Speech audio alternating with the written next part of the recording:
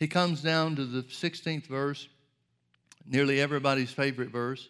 For God so loved the world that he gave his only begotten Son, that whosoever should believe on him should not perish, but have eternal life. But 2 verses prior to that, in verse 14, clearly talking about salvation, clearly talking about being born again, clearly talking about the benefits of God, the spiritual benefits of God at least, we see in verse 14 that Jesus said, as Moses lifted up the serpent in the wilderness, so must the Son of Man be lifted up. Now, folks, there's only one thing that could possibly mean, and that is Jesus is saying that this event in Numbers chapter 21 was a type of himself. It was a type of the work of Jesus that would be performed on the cross. Now, this is not some wild-eyed charismatic preacher trying to twist the word and say that this is the way that it is. This is Jesus himself saying that the Old Testament example of Numbers 21, when Moses lifted up the serpent of brass in the wilderness, is a type of himself. He's saying what the Old Testament action of Moses did or took, and the results of the Old Testament example is a type of what he will fulfill in his work as the Messiah. Now, there's 2 things the serpent of brass on the pole did for the people. It provided forgiveness for their sins. They had repented of their sins, but they still have to be forgiven of them. It provided forgiveness of sins, and it provided healing for their physical bodies. But notice the responsibility of the people.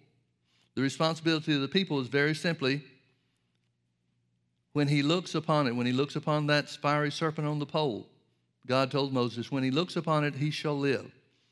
And so Moses, again, verse 9, Moses made a serpent of brass and put it on a pole, and it came to pass that if any serpent had bitten any man, when he beheld, notice that word, when he beheld the serpent of brass, he lived. Now, verse 8 talks about when he looks upon the pole, the serpent of brass on the pole. Verse 9 talks about when he beheld it. Now, beheld is a continuous action verb. It means an ongoing look. See, in verse 8 where it says, when he looks upon it, he shall live, that doesn't mean just a casual glance. It means a staring at. It means being occupied with something. It means looking and continuing to look no matter whatever else is going on around you, turning away from everything else and looking only unto what God had said. Now, folks, the reason that that's important is because the snakes were still in the camp. The reason that was important, and the Bible never tells us that the snakes ever left the camp. So the looking at the pole, the serpent of brass on the pole, the vision, the expectancy that was identified and exemplified by the continuous action of looking at the pole and not looking at anything else, not looking at the circumstances around their feet, not looking at how fierce the snakes look or how much, I imagine a fiery serpent being something like a rattlesnake. I grew up around rattlesnakes, and so I know a little bit more about them than perhaps the type of snakes that they had in the wilderness. But no matter the noise that they might make, no matter the threat that they might pose, it says when they beheld the serpent of brass on the pole, that person lived. Now here's the question. Throughout church history, well, maybe not at the beginning of it, but as generations came along, many people developed the idea that healing was not part of the atoning work of Jesus. Now, atonement really is an Old Testament word. It means to cover over. And the Day of Atonement, for example, was a day where the blood of bulls and goats would cover over the sins of the people. It didn't remove them, but it covered them over. Now, the reason it didn't remove them and was only able to cover them is because an animal sacrifice was not worthy or not sufficient to change the nature of the person it was being offered for. But Jesus' blood was. Jesus is identified as the lamb that was slain, but his blood did a job, a work of forgiveness and a work of healing once and for all. And that's the type. Numbers 21 is the type that Jesus' blood being shed, his death, burial, and resurrection fulfilled. Now, if Jesus knows that in the day of the church that we live in, that if healing is not available for us, then why in the world did he use an example, a type in the Old Testament that covered not only forgiveness of sins but healing for the people? Doesn't Jesus know as some people surmise and some people preach? Doesn't Jesus know that healing's going to be done away with somewhere down the road? Well, then why didn't he modify his words, and why didn't he say, for a while, I'll be fulfilling the type of Numbers 21, but there'll come a time where that won't be available to the people any longer? Well, the simple fact is, folks, the Bible says God never changes. He said it a little bit more emphatically than that. He said, I am God, I do not change, or I change not. And then we know from Hebrews chapter 13 that Jesus Christ is the same yesterday, today, and forever. So the Jesus that was the healer on the earth during his earthly ministry, healing the sick, preaching the gospel of the kingdom, teaching in their synagogues, and healing every manner of sickness and disease among the people. If he's not still in that same healing business, then he's changed. Thank God he never changes. So Jesus identifies himself as the fulfiller, as the Messiah. He fulfills the type, the Old Testament type, that included not only forgiveness of sins, but also healing for the physical body.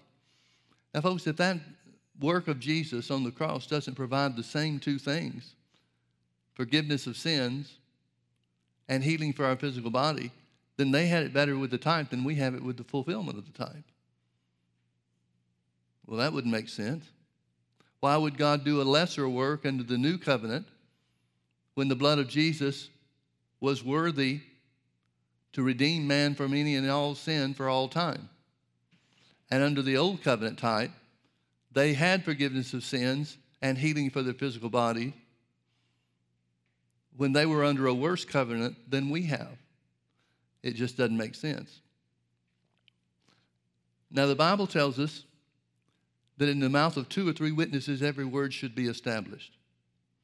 In the mouth of 2 or 3 witnesses. I want to read this again from Numbers chapter 21, verse 9 again. And it says, and Moses made a serpent of brass and put it upon a pole. And it came to pass that if a serpent had bitten any man, when he beheld the serpent of brass, again, it's talking about a continuous look. When he beheld the serpent of brass, he lived. Now turn with me over to Romans chapter 4. We want to look at some things that Paul said by the Holy Ghost concerning our faith and Abraham being our example. The Bible talks about Abraham being the father of faith. Well, what was it that made Abraham strong in faith or made him to be the example for us to follow? Verse 17, as it is written, here's what the Old Testament says. God spoke to Abraham and said, I have made thee a father of many nations, before him whom he believed, even God, who quickeneth the dead and calleth those things which be not as though they were.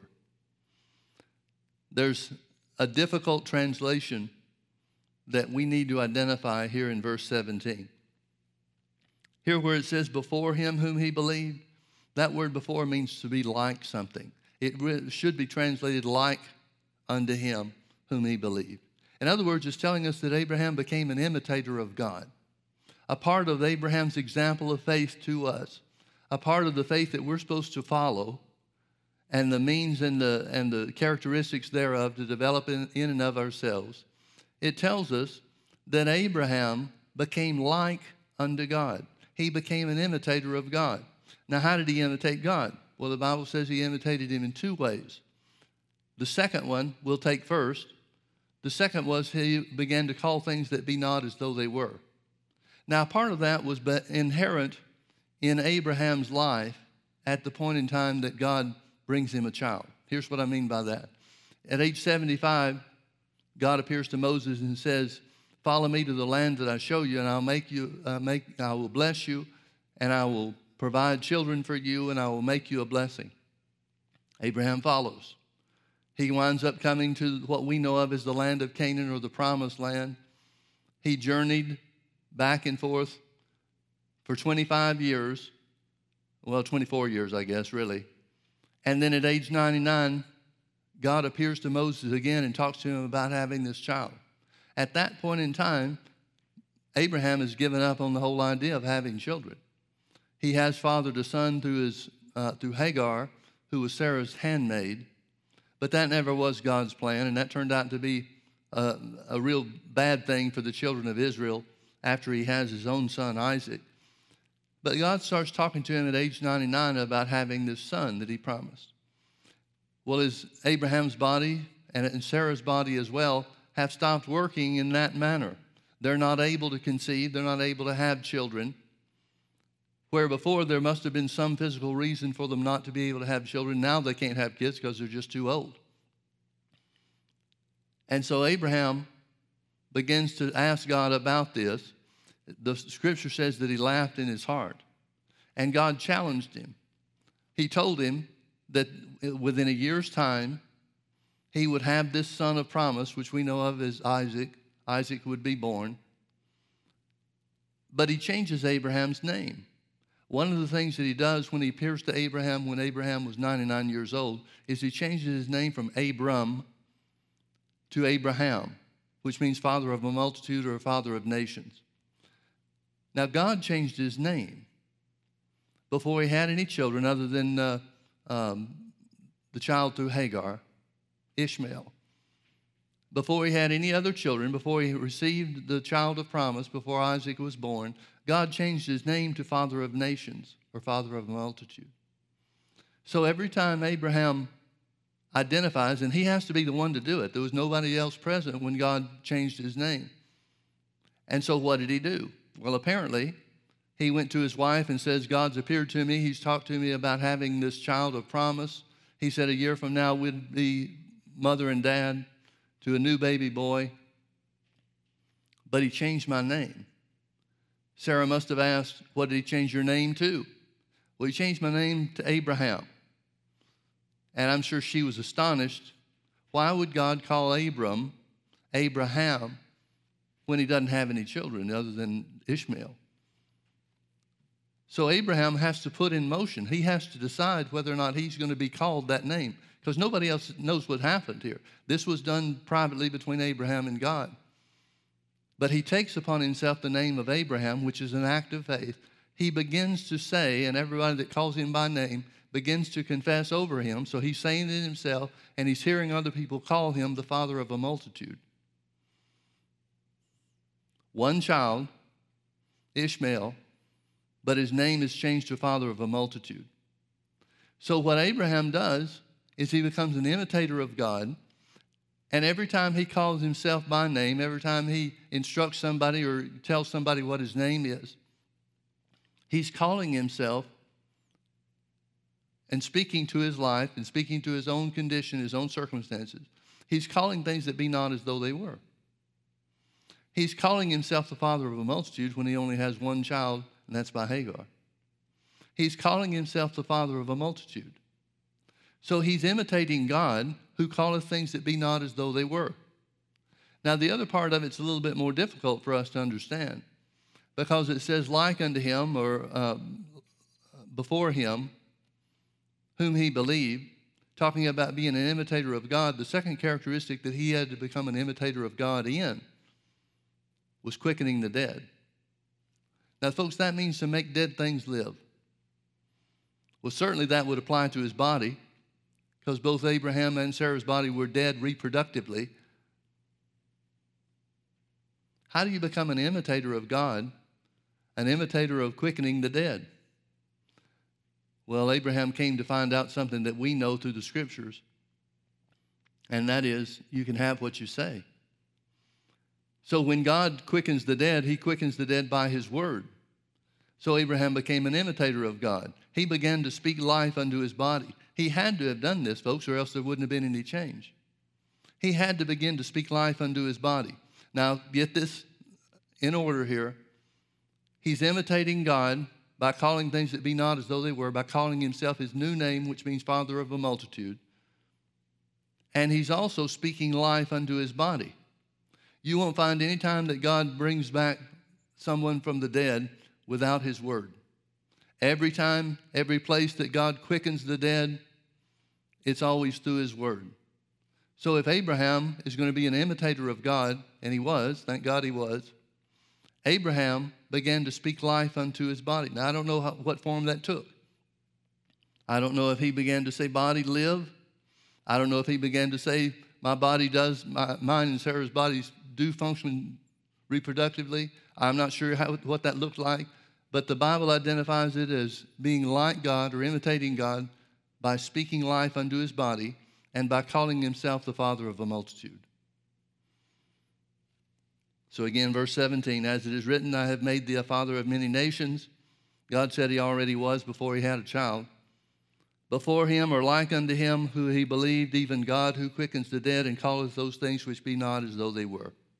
Now, folks, if we just stop right there, we get a summary of what Abraham did, specifically what he did to fulfill the promise of the child that God had given him, to come to the place where he and Sarah conceived, even though their bodies were physically unable to do so, you would think, because of their age or ages. He has to speak life unto his body. That's the only way that God can quicken the dead, and the only way we can be an imitator of him. And he's calling things that be not as though they were. He's calling himself the father of a multitude. But the Bible tells us about specific things that were involved in this. See, if we just take Abraham and say, well, Abraham spoke life to his body, and he called things that be not as though they were, we wouldn't have an accurate picture of what he was having to do day by day by day. And you know as well as I know that it's great, and we get charged up and encouraged when we pray the prayer of faith over ourselves, or somebody else joins with us in the prayer of agreement. But that's not the point where the devil starts leaving you alone. That's the point where the devil starts telling you that it's not going to work. So what would Abraham have done during that year period of time? Day after day after day. Well, here's the daily experience of Abraham and how he stayed in faith. Verse 18, who against hope believed in hope, that he might become the father of many nations, according to that which was spoken, so shall thy seed be. Now, folks, I would submit to you that the translators didn't understand much about the operation of faith. I don't doubt that they were saved. I don't doubt that they had become children of God and experienced a new birth. But there's no way in the world that the translators had much information, much if any information, about how faith works. Because if they did, I'm sure they would have said it in a lot simpler terms. But it's left for us who do know something about faith, who do understand the principles of faith, being of the heart, believing in the heart and saying with the mouth. It's up to us to decipher what he did and how he did it if we're going to follow his example of faith. So here where it says, who against hope believed in hope. Well, the Bible says that faith is the substance of things hoped for. If you don't have any hope, you can't have any basis for faith. If there's no hope for him to have a child, then he certainly can't believe that he will have one. But there's nothing in his physical circumstances or his physical body, his or Sarah's, that gives them anything to hope for. There's no change that was made in their bodies in the beginning. We don't really even know what changes and what all took place for them to be able to conceive and have a child, to bring forth Isaac. But they certainly didn't have any physical circumstances or any physical evidence to bring hope to them that they could have a child. In fact, the only evidence they have speaks against the possibility of them having a child. So what do? Well, if they don't have any natural hope, if they don't have any hope in the physical realm, they're going to have to get hope from somewhere. Well, where does that hope come from? They base their hope on what God said. God said, I have made thee the father of many nations. They didn't have any physical evidence to support that, so they said, well, God said it, and God's word is always true.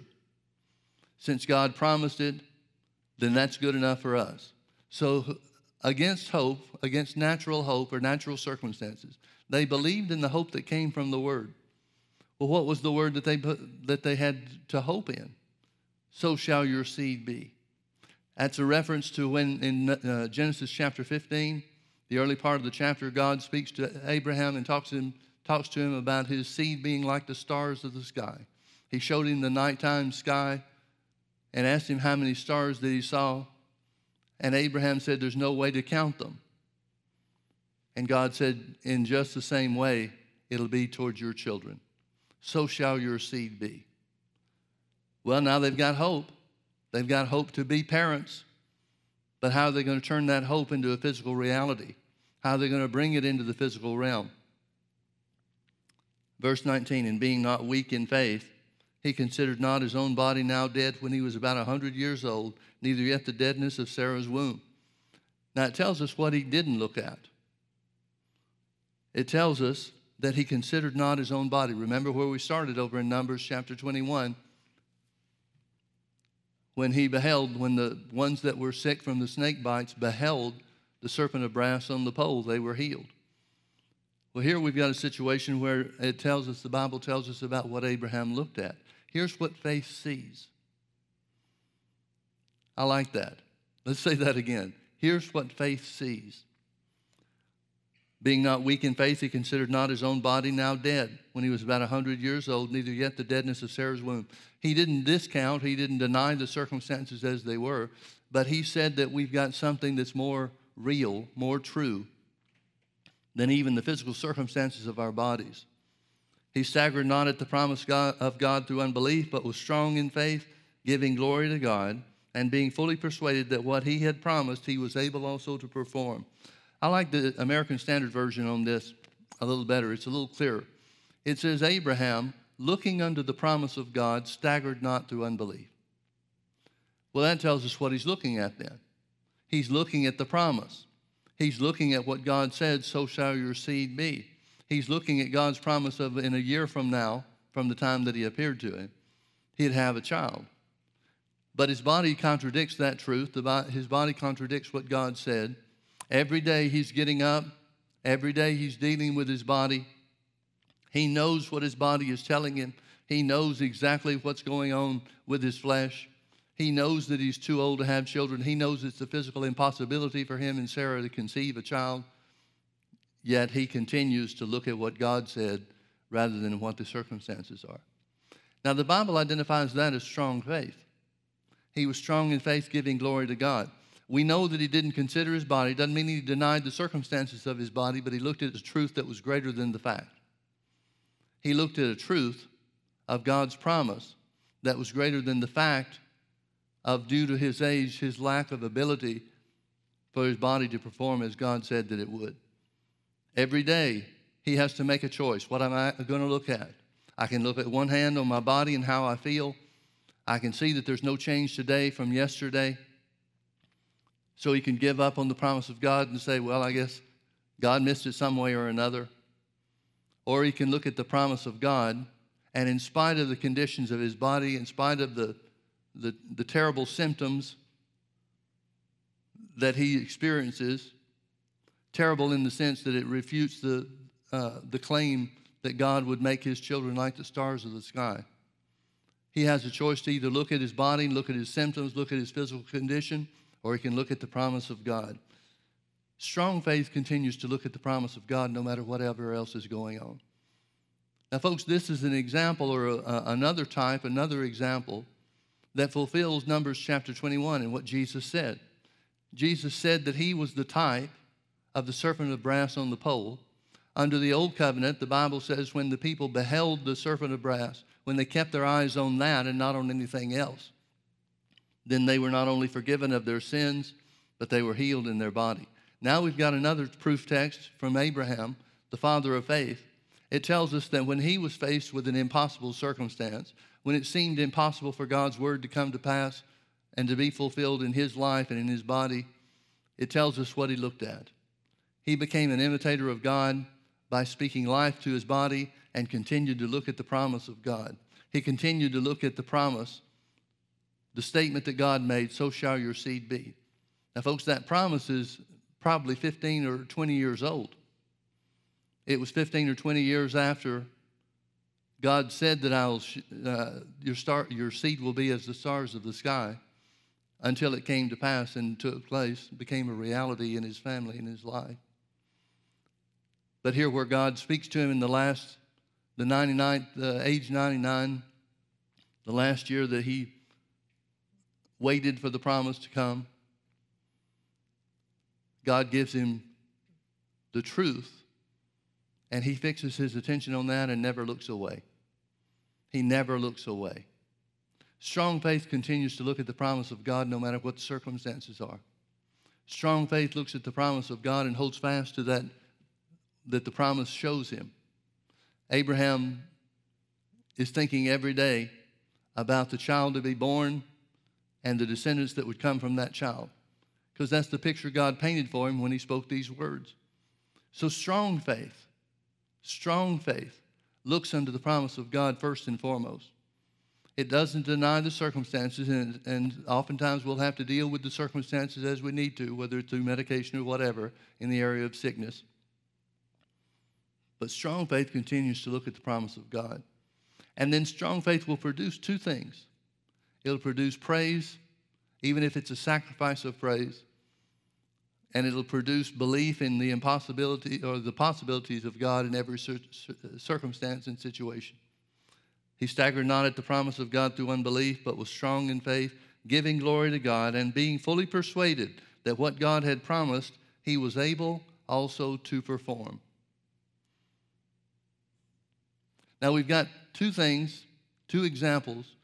The first was the serpent of brass that provided forgiveness of sins and healing for the physical body. Here it doesn't say anything about forgiveness of sins, but we see and know that Abraham believed God and it was counted unto him for righteousness. So we know that Abraham is in good stead with God based on a promise of righteousness that was yet to come. So there's no unforgiveness, there's no sin that's holding back, and there's healing for his body that's offered through the promise of God. Now let me show you a third example, and that's over in James chapter 5, verse 14. James is writing to the church, and it says, is any sick among you? The way that he asked that implies that there shouldn't be any sick among the church. Is any sick among you? Let him call for the elders of the church, and let them pray over him, anointing him with oil in the name of the Lord. Verse 15, and the prayer of faith shall save the sick. Now I want you to look at that word save. That word save is the Greek word sozo, S-O-Z-O. And it's used throughout the Scripture in a variety of ways. It's translated healing, it's translated whole, it's translated save. Well, here when he's talking about is any sick among you, he's obviously talking about the prayer of faith saving or healing the sick. Being healed and being saved from sickness. But don't take my word for it. Look up in your own Bibles and see the different times and places that this word sozo is translated something else other than save. For example, in Mark chapter 5, where it says that Jairus came to Jesus and said, my little daughter lieth at home sick of the palsy at the point of death, but if you'll come lay your hands on her, she'll be healed. That word healed is this word sozo. She'll be healed and not die. It tells us about the woman with issue of blood that comes to him in Mark chapter 5. And she says, if I can but just touch the hem of his garment, I shall be whole. That word whole is the word sozo, S-O-Z-O. It goes down into verse 34, and Jesus said, daughter, your faith has made you whole. That's the word sozo. Well, wholeness means healing. Very clearly identified as healing in that circumstance. Over and over and over again throughout the New Testament, where the Bible speaks of the word save, it is most often this word sozo that means healing too. So God makes no distinction between forgiveness of sins and healing for the physical body. We see that here in James chapter 5 as well as the other places. Is any sick among you? Let him call for the elders of the church and let them pray over him, anointing him with oil in the name of the Lord. And the prayer of faith shall save or heal the sick, and the Lord shall raise him up. Now get this. And if he has committed sins, they shall be forgiven him. So now the only instruction that the Bible gives to the church concerning healing the sick, the only instruction it gives us to help those in our congregation, those that are a part of our family, the only instruction is the instruction of faith, the prayer of faith, that not only produces forgiveness of sins, but also produces healing for the physical body. And if they've committed sins, they shall be forgiven him. And the prayer of faith shall heal the sick, and the Lord shall raise him up. The Lord shall raise him up. The Lord shall raise him up. Folks, all we have to do is put our faith in God. All we have to do is act on the instructions that the Word gives us. We see that the Old Testament example of the children of Israel beholding the serpent of brass on the pole, that's an act of faith. They're looking away from everything else. They're looking away from every other circumstance and looking unto that which God said represented Jesus. They're looking to the serpent of brass through obedience. They're looking unto Jesus. Abraham's case, he looks away from the circumstances of his body. He doesn't consider his body dead or Sarah's body dead, but he's looking at the promise of God that said he'll become the father of multitudes, the father of nations. And here in James chapter 5, the prayer of faith shall heal the sick. The prayer that believes that it receives when it prays. The prayer that calls things that be not as though they were. That prayer will heal the sick every time. And the Lord shall raise him up. And if he's committed sins, notice it's not a different work. It's not a different prayer.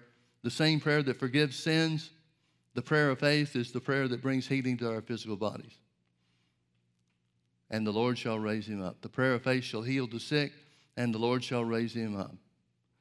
The prayer of faith shall heal the sick, and the Lord shall raise him up.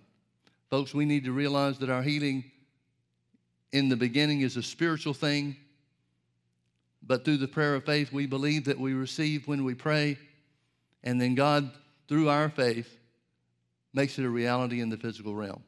Our faith gives substance to our healing and brings it into reality in our bodies and in our physical realm, our physical lives. Folks, healing belongs to us. Jesus died just as much to heal our bodies as he did to forgive us of sins. We see that in Isaiah 53 in the Messianic chapter, the great Messianic chapter. It says in verse 4, surely he has borne our griefs and carried our pains. Actually, the King James says, surely he has borne our griefs and carried our sorrows. But that word grief is sickness, and the word sorrows is the word pain. Surely he has carried our sickness and bore our pains. Yet we did esteem him stricken, smitten of God, and afflicted. But he was wounded for our transgressions. Here's the summary of what Jesus did on the cross. He was wounded for our transgressions, that's sin. He was bruised for our iniquities, that's sin too. The difference between transgressions and iniquities in this case is he forgave us from individual sins, but he forgave us from the original sin of Adam in the Garden of Eden that opened the door to sin and death upon all of mankind. So he was wounded for our transgressions. He was bruised for our iniquities. The chastisement of our peace, that means our well-being, means financial well-being as well as every other area.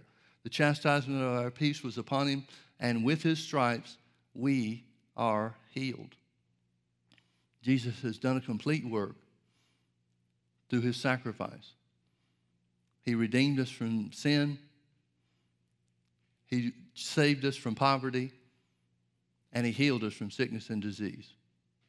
And if we do the same thing that the children of Israel did in Numbers chapter 21 and behold him on the cross, meaning keep our eyes on what Jesus did and accomplished for us through his death, burial, and resurrection, and pray the prayer of faith, the prayer that believes it receives healing when it prays, not when it sees a change, not when it feels any different, but the prayer that believes it receives healing when we pray, the Bible says we'll have that which we believed.